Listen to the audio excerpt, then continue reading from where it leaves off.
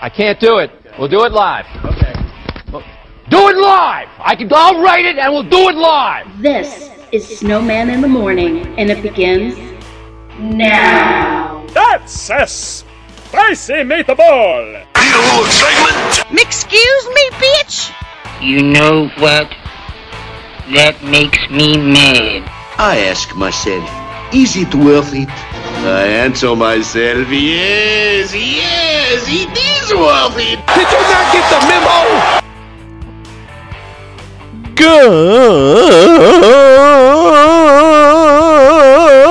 Good morning. Oops. A little too loud. Hold on just a second. Let me get a little bit. Okay. Now, try again. Good morning.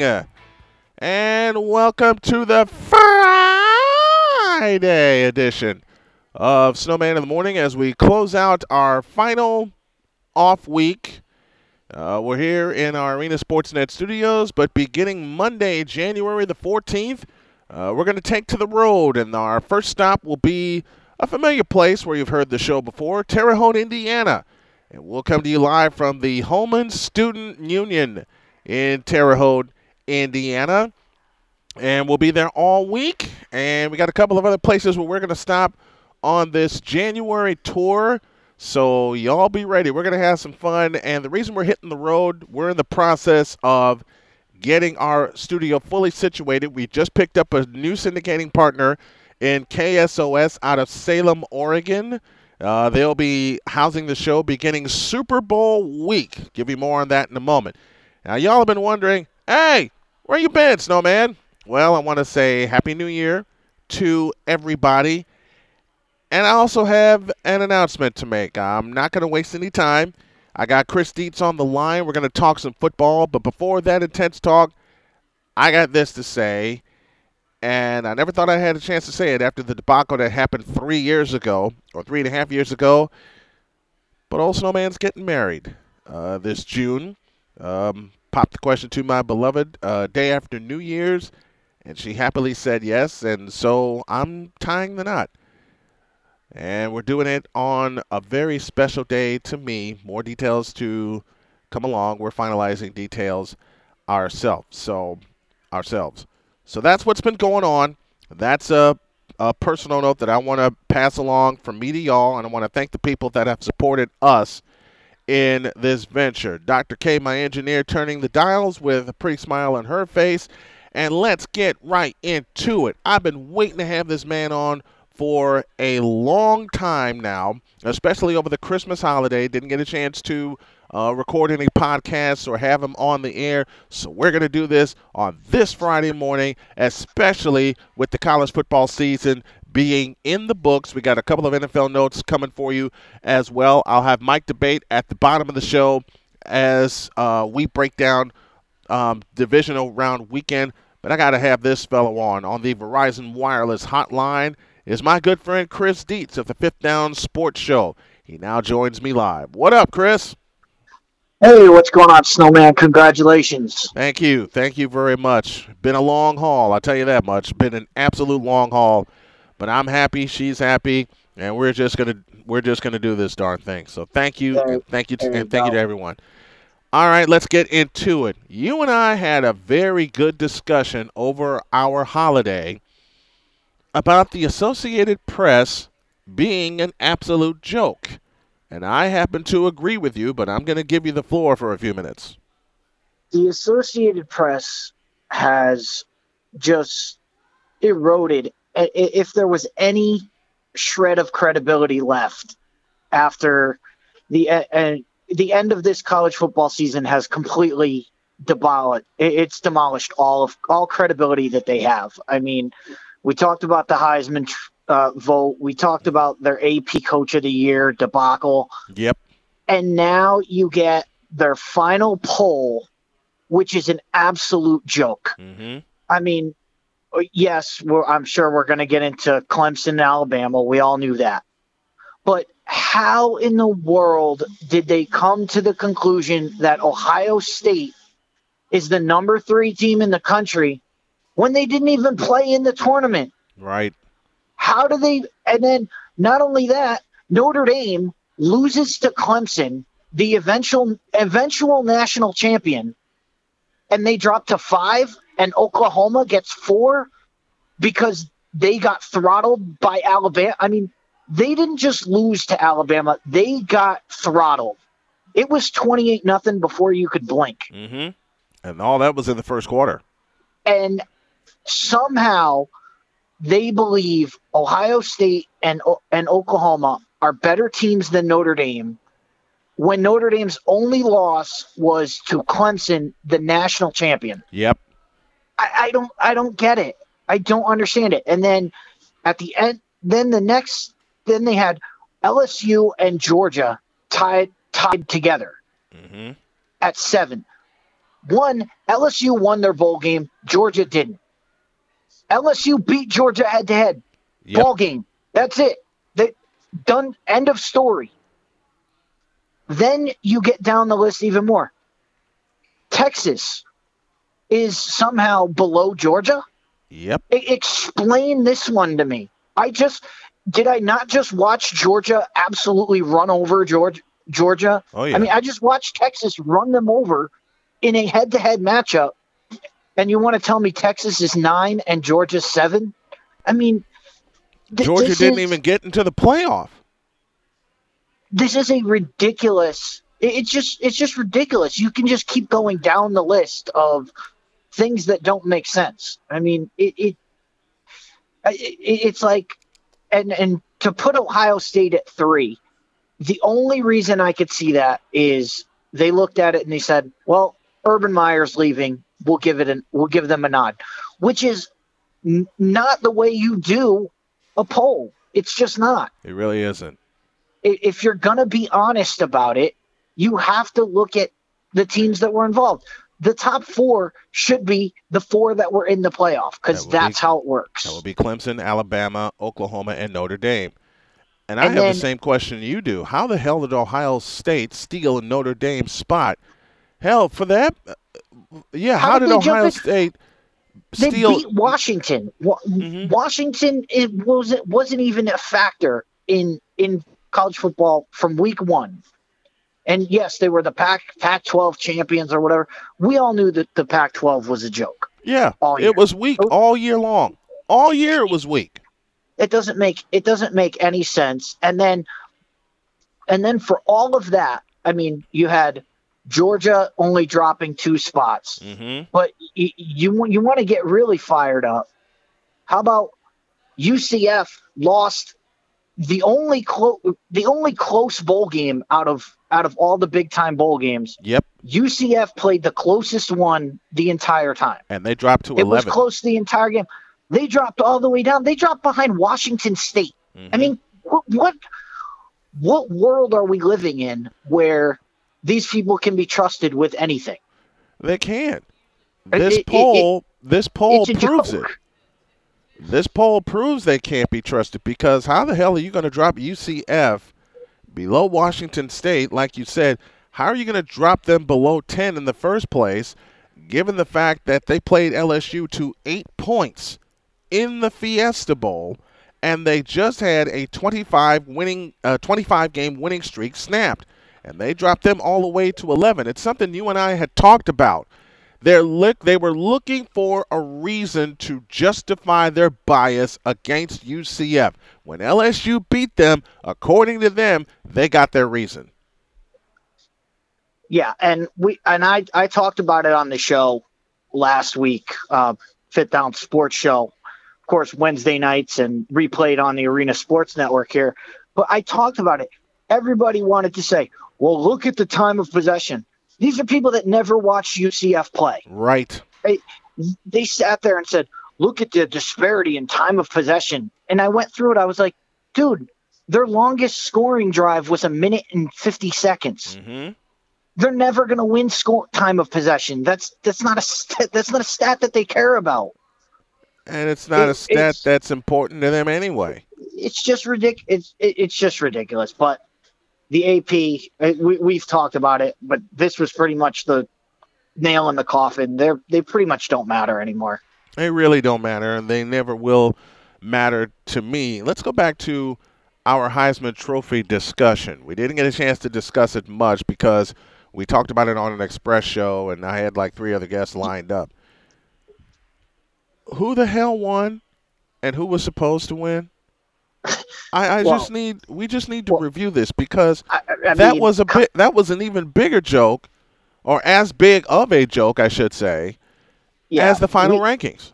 We talked about Kyler Murray. I mean, Kyler Murray had a great season, and he had a great just to be a guy who is already drafted to a Major League Baseball team. Mm-hmm. You know he's going to play baseball next year, right? So the story wrote itself that he had an amazing season. He had this amazing quarterback rating and all this stuff. He had every stat you could think of. Yes, he had it. But then you have to examine the other stats, how he got those stats.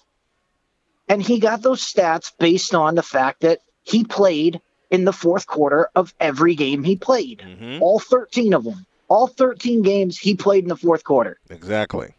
Tua was second to him in every category, and he never played in the fourth quarter. Didn't play in the fourth quarter all year long, and he was within striking distance of him. 13 games. Think about that. 13 games. That's 13 fourth quarters. That's 3 extra games that he got over Tua. Mm-hmm. There's no way you can look at. And not to mention, Alabama was destroying people. So in the third quarters, they were just handing the ball off. Mm-hmm. They weren't even trying to score. Oklahoma's defense was so bad that Kyler Murray had to throw for 500 yards and 7 touchdowns. He had to in order for them to win. Alabama only had to do that in the first half. It's a ridiculous. Again, they looked at the stats. They didn't watch the games. They didn't take context into any of their discussion, and they just went, all right, this guy's got better stats. We'll give it to him. Seems like it's been that way for about the last 10 years that I've watched the Heisman Trophy voting and the Heisman Trophy presentation. Who had the better stats? Whoever had the better stats gets the Heisman Trophy. And many times the Heisman Trophy winner is someone, truthfully, that has flown under the radar. It happens just about every time. It has happened just about every time in the past 10 years. Yeah, they give it to somebody. They give it to somebody who, again, it's the press voting for this, and it's people who have the best story. Mm-hmm. I mean, everybody knows Tua is going to be back next year. Tua is going to have more chances to do this. Kyler Murray is just the better story because everybody's like, look at this guy. He's a first-round draft pick in the major leagues. I mean, it's just, and he decided to come back to play at Oklahoma. It's a great story, and he played great. That you can't take that away from him, but you also can't take away the fact that Tua did everything that he did in 13 less quarters. Right. You give Tua 13 more quarters, he's gonna have Kyler Murray blown out of the water. Mm-hmm. And we saw that pretty much take shape in the first playoff game. Yep. We saw what happened. So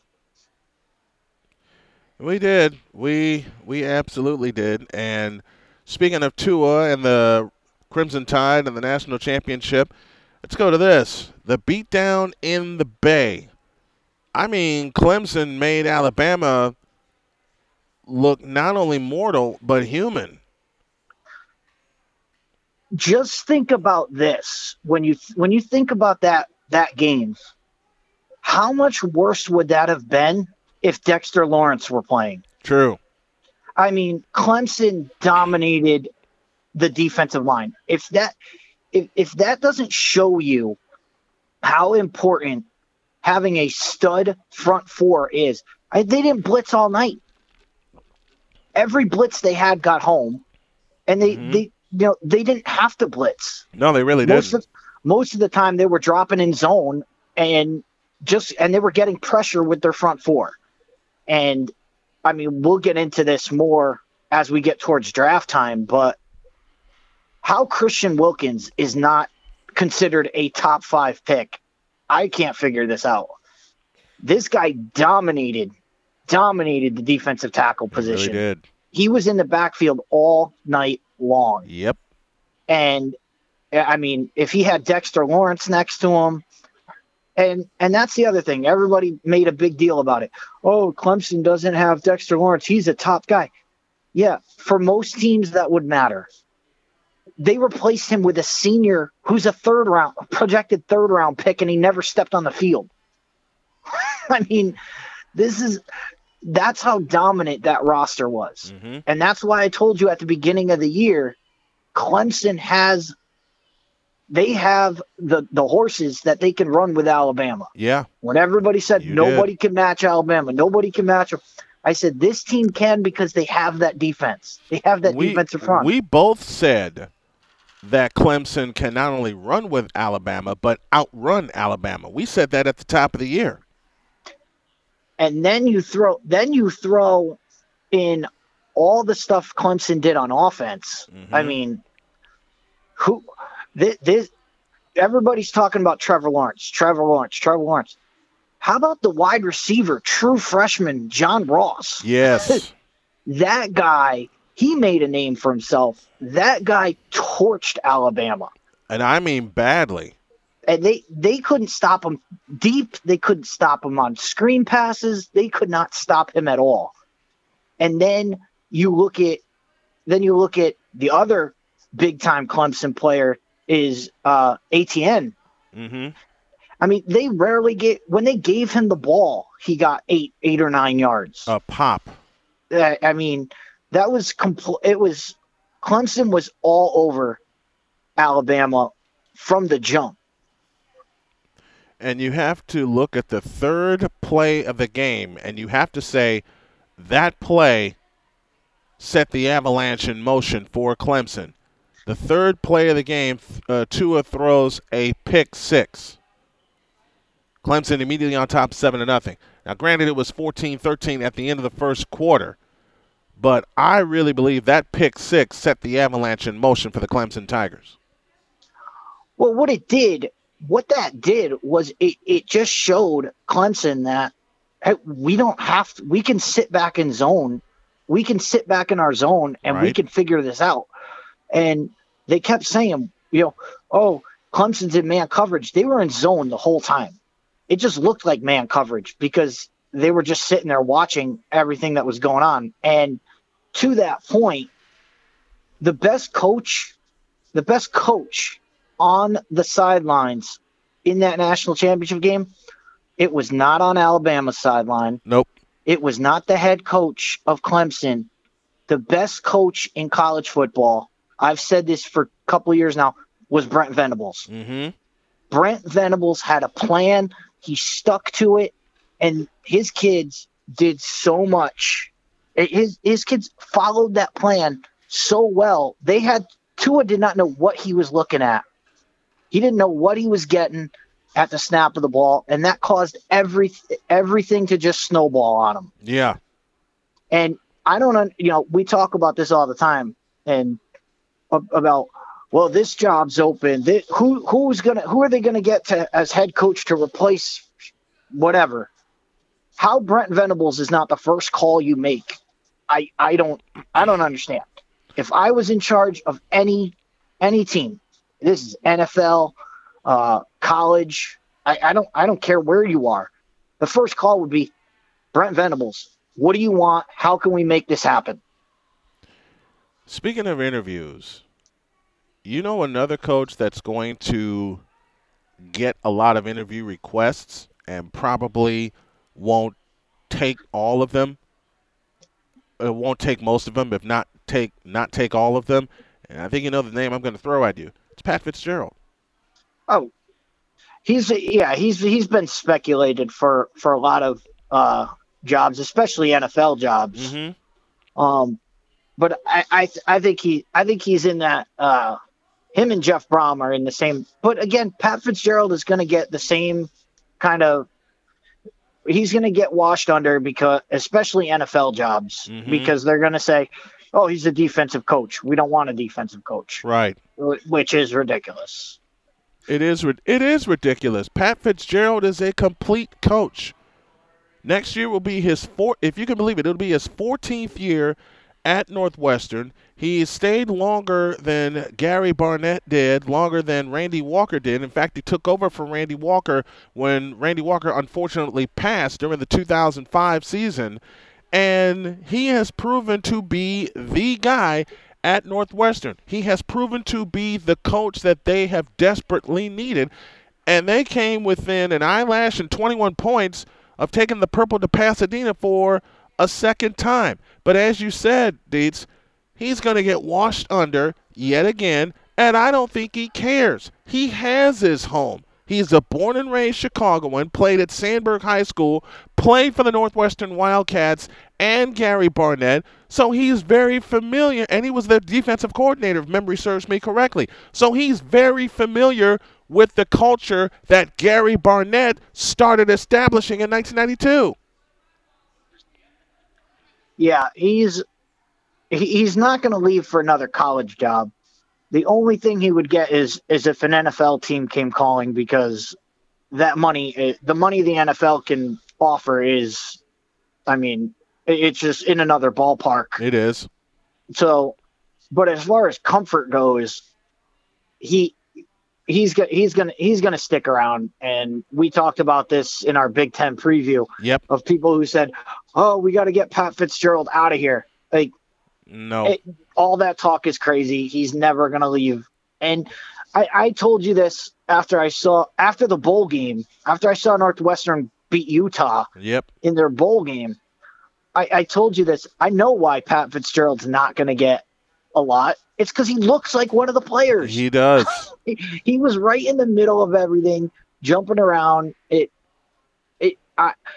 That's when I got a true respect for what Pat Fitzgerald does, because he was right in the middle, celebrating with his team. He does it the right way. So, and to bring on your point, he'll be the second longest tenured coach in the Big Ten. Absolutely. That's crazy. And I mean, the only other one is Kirk Ferentz at Iowa. And that's not going to be, Kirk Ferentz isn't going to be around forever. Pat Fitzgerald will be around a lot longer than Kirk Ferentz will. And I love your point. He looks like one. He still looks like he looks like he can put on that number 51 jersey and knock some heads around.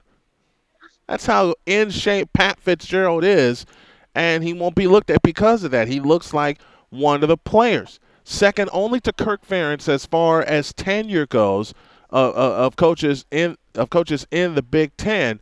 You talk about a coach that's had an impact. It's Pat Fitzgerald. Period. Absolutely, and it's the same thing. I mean, I don't know if it's kind of the same thing, but I mean, it kind of fits the mold of Brent Venables. People overlook the defensives. They don't look at the defensive coaches as being, we hear a lot about Sean McVay's and these kinds of offensive gurus that they run a different offense. The guys on the defensive side are doing so much to stop those offenses, and they don't get looked at by any means. And I can't say it enough. Brent Venables, to me, is the best coach in college football. Yeah. And you couple that with Dabo, that's why Clemson's a juggernaut. Because they have two of the top 5 coaches in college football on their sideline. And I've been told by sources that Brent Venables doesn't even field calls for head coaching jobs because he likes what he does. So Brent Venable and Pat Fitzgerald are in the same boat. They like what they do. I mean, I would open the wallet if I was a college team. I would open the vault and just say, "What do you want? We'll give you a John Gruden 10-year guaranteed contract. I don't care." Like, I would do anything I could to get that guy on my sidelines. Well, to play on that point, that's what Northwestern did for not only Pat Fitzgerald, but for Chris Collins. blue-collar coaches. That's what they need to do. Well, speaking of coaches, Cliff Kingsbury fired from Texas Tech and then hired as an NFL coach in Arizona. What the hell is up with that? I can't explain this. I can't explain it other than maybe I mean Arizona. I don't want to get down on a guy already, but maybe Arizona just wants to lose. I mean, I don't understand this. I don't either. You have a guy who got fired from his alma mater because he couldn't win enough games in the Big 12. Which is offense all over the place as it is. And you want to bring him to the NFL where he can't get his players. He'll have to get whoever is available to run his system. I mean, it makes no sense. This is a guy who all love to Cliff Kingsbury. He played the game perfectly, apparently, because he went from being fired as a coach in college to an NFL job. I still don't understand how the hell that happened. Most people go from coaching a good team in college to an NFL. He went from coaching a bad team to an NFL job, so he played it perfect. He really did. But you listen to all the analysis of this since it's been announced, and people saying, well, he did coach Baker Mayfield. He did coach Pat Mahomes. He had those guys. He had those guys and couldn't win games. I mean, and you want to talk. People want to throw Baker Mayfield. He found Baker Mayfield. Yeah, you know what he also did? He ran Baker Mayfield out of town. He said he had Baker Mayfield as a walk-on and ran him out of town. Couldn't get him out of town fast enough. That Baker Mayfield went to Oklahoma. A Texas kid went from Texas to Tech Oklahoma. To Oklahoma. I mean, so and then you couple that to the NFL. The NFL, that's what the NFL is. The NFL is about recognizing talent and keeping them. Yeah. Not running. His talent runs away from him. Doesn't make any sense. And now you get into an NFL where defenses are a lot better. Defense is so much more important. You have a guy who would win games 75-70. I mean, it's crazy. Yeah, it is. It's absolutely crazy. And crazy is only the smallest part of it. Chris Dietz on the line with me, courtesy of our new wireless carrier, Verizon Wireless. The NFL Rookie of the Year is going to come down to a vote, and I had a chance to sleep on and think about what you told me off the air about who the true NFL Rookie of the Year is. And after seeing what Andrew Luck has been able to do, I am now in agreement that it is left guard Quentin Nelson of the Colts. One of my all-time favorite people in the world, my old youth coach, Coach Capone, brought this to my attention after the game on Sunday. I'll tell you when Quentin Nelson won Rookie of the Year. When he pancaked Jadeveon Clowney 3 yards into the end zone and basically picked him up and slammed him into the ground. Oh, yeah. That, to me, was the ultimate statement, like, this guy's for real. But to bring all of that home, I mean, this is going to be another AP disaster. You know it is. They're going to go with Saquon Barkley or Baker Mayfield. Baker Mayfield, yeah. Probably Baker Mayfield because he's the quarterback. But I mean, and he's the flashier of the two. You could argue with Saquon Barkley's really the only argument because he had 1,000 yards rushing and 1,000 yards receiving.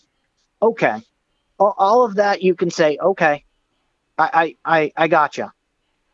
Here's Quentin Nelson. Here's the only thing you could say about him.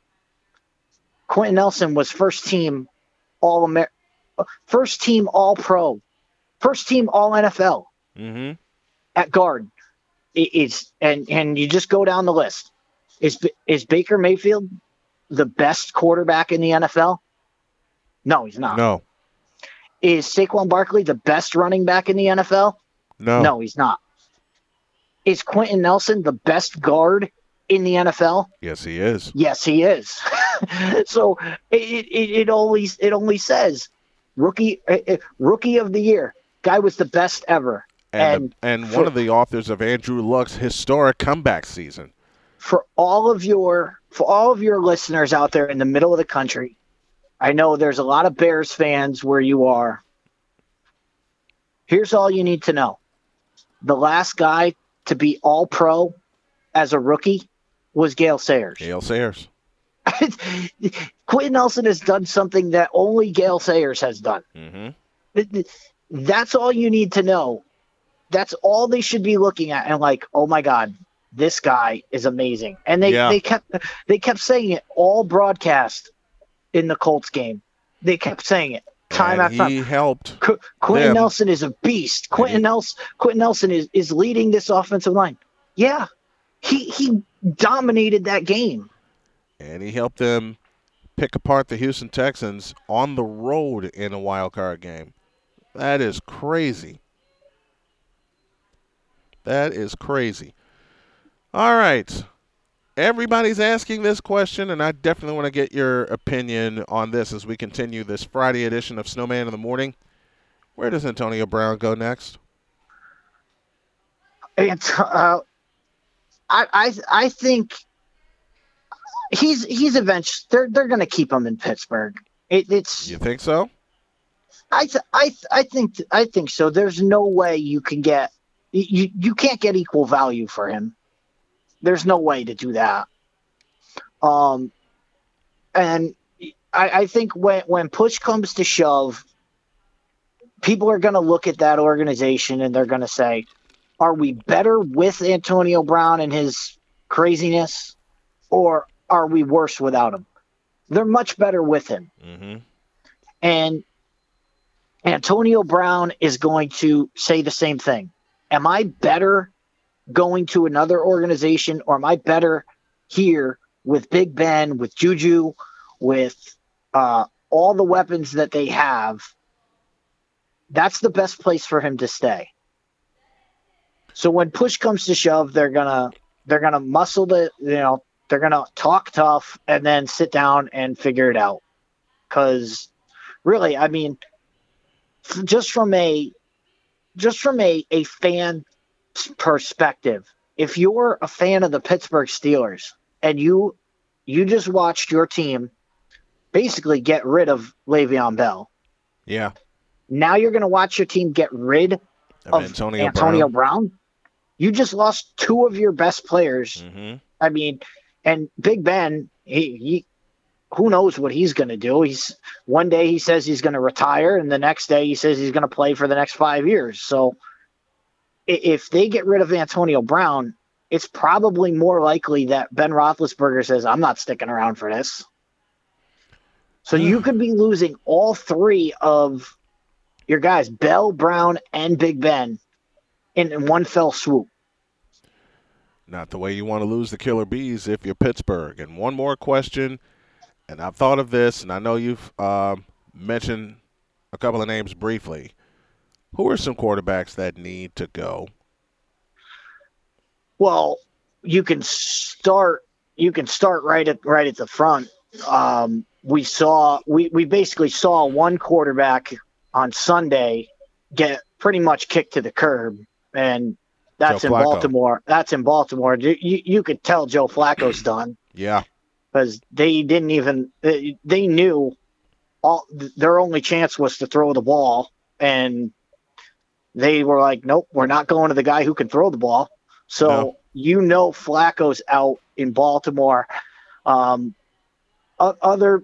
talked about big name quarterbacks like Andy Dalton. He's probably done in Cincinnati. Ryan Tannehill's done in Miami. Yeah. You've got I don't know what Tampa Bay is thinking about at quarterback. They seem to still like Jameis Winston. I don't know how. I don't know what they look at to somehow justify that, but he should be gone from there. But I mean, there are going to be big time quarterbacks that are on the market. And that's one thing. I was just having a discussion with a buddy of mine earlier. A lot of people are saying, with Dwayne Haskins entering into the NFL draft, Dwayne Haskins needs to be a top priority for a lot of teams. I'm seriously, there are going to be guys available who you could say, all right, we'll bring this guy in for 1-2 years. Mm-hmm. And 2020 is going to be a quarterback. There's going to be like 10 quarterbacks drafted in the first round. Yeah. If you need a quarterback, your best bet this year is to stock up whatever you need besides quarterback. Yeah. And then go into 2020 and have your pick of the litter of Tua, Jake Fromm, Herbert from Oregon. Mackenzie Milton. You're going to have Mackenzie Milton, we still don't know. I have an inside source at UCF that says his rehab is not going as well as planned. Oh, boy. So what he may do, he has a redshirt year available. He may redshirt next year and then play his senior year. That would be good. That would be good, so he can get himself really ready. That's what I'm hearing. Plus, if I were to advise him, I would say you have a redshirt year, do it, because when you come out in 2021, you don't have to deal with all that. You don't have to deal with the 9 other quarterbacks. Yeah, and you'll be on the short list rather than that long list that's coming out. And he would be at the tail end of that long list. Let me throw one quarterback at you before we wrap up this segment of who needs to go. And I'm going to put it in the form of a question. I'm going to let you answer it. The name is Matthew Stafford. The thing about the line, it's so tough because Matthew Stafford is such a good quarterback.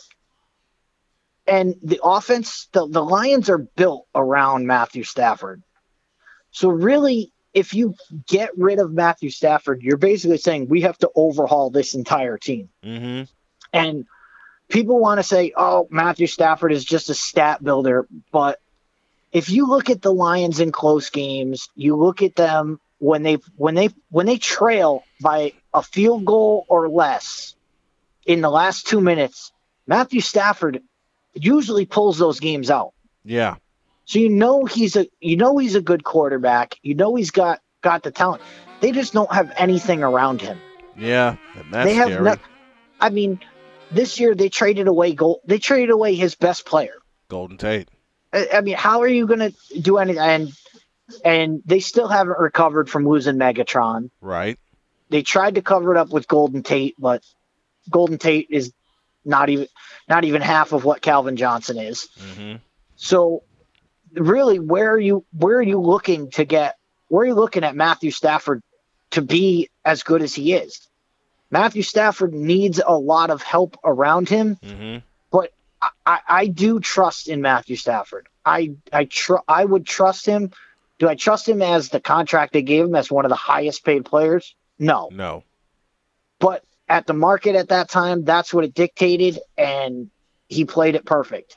Now you have to build with him. I would caution getting rid of Matthew Stafford, because if he hit the market, he would be signed maybe an hour before he even signed.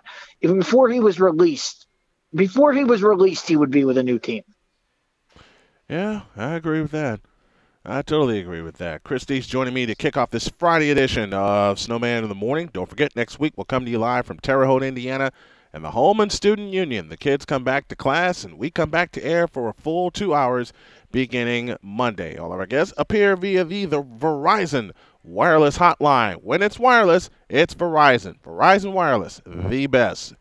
Dietz, always a pleasure, my friend. We're going to get back on a regular schedule, I promise. Just had to get some pieces put in place, and they're just about in place.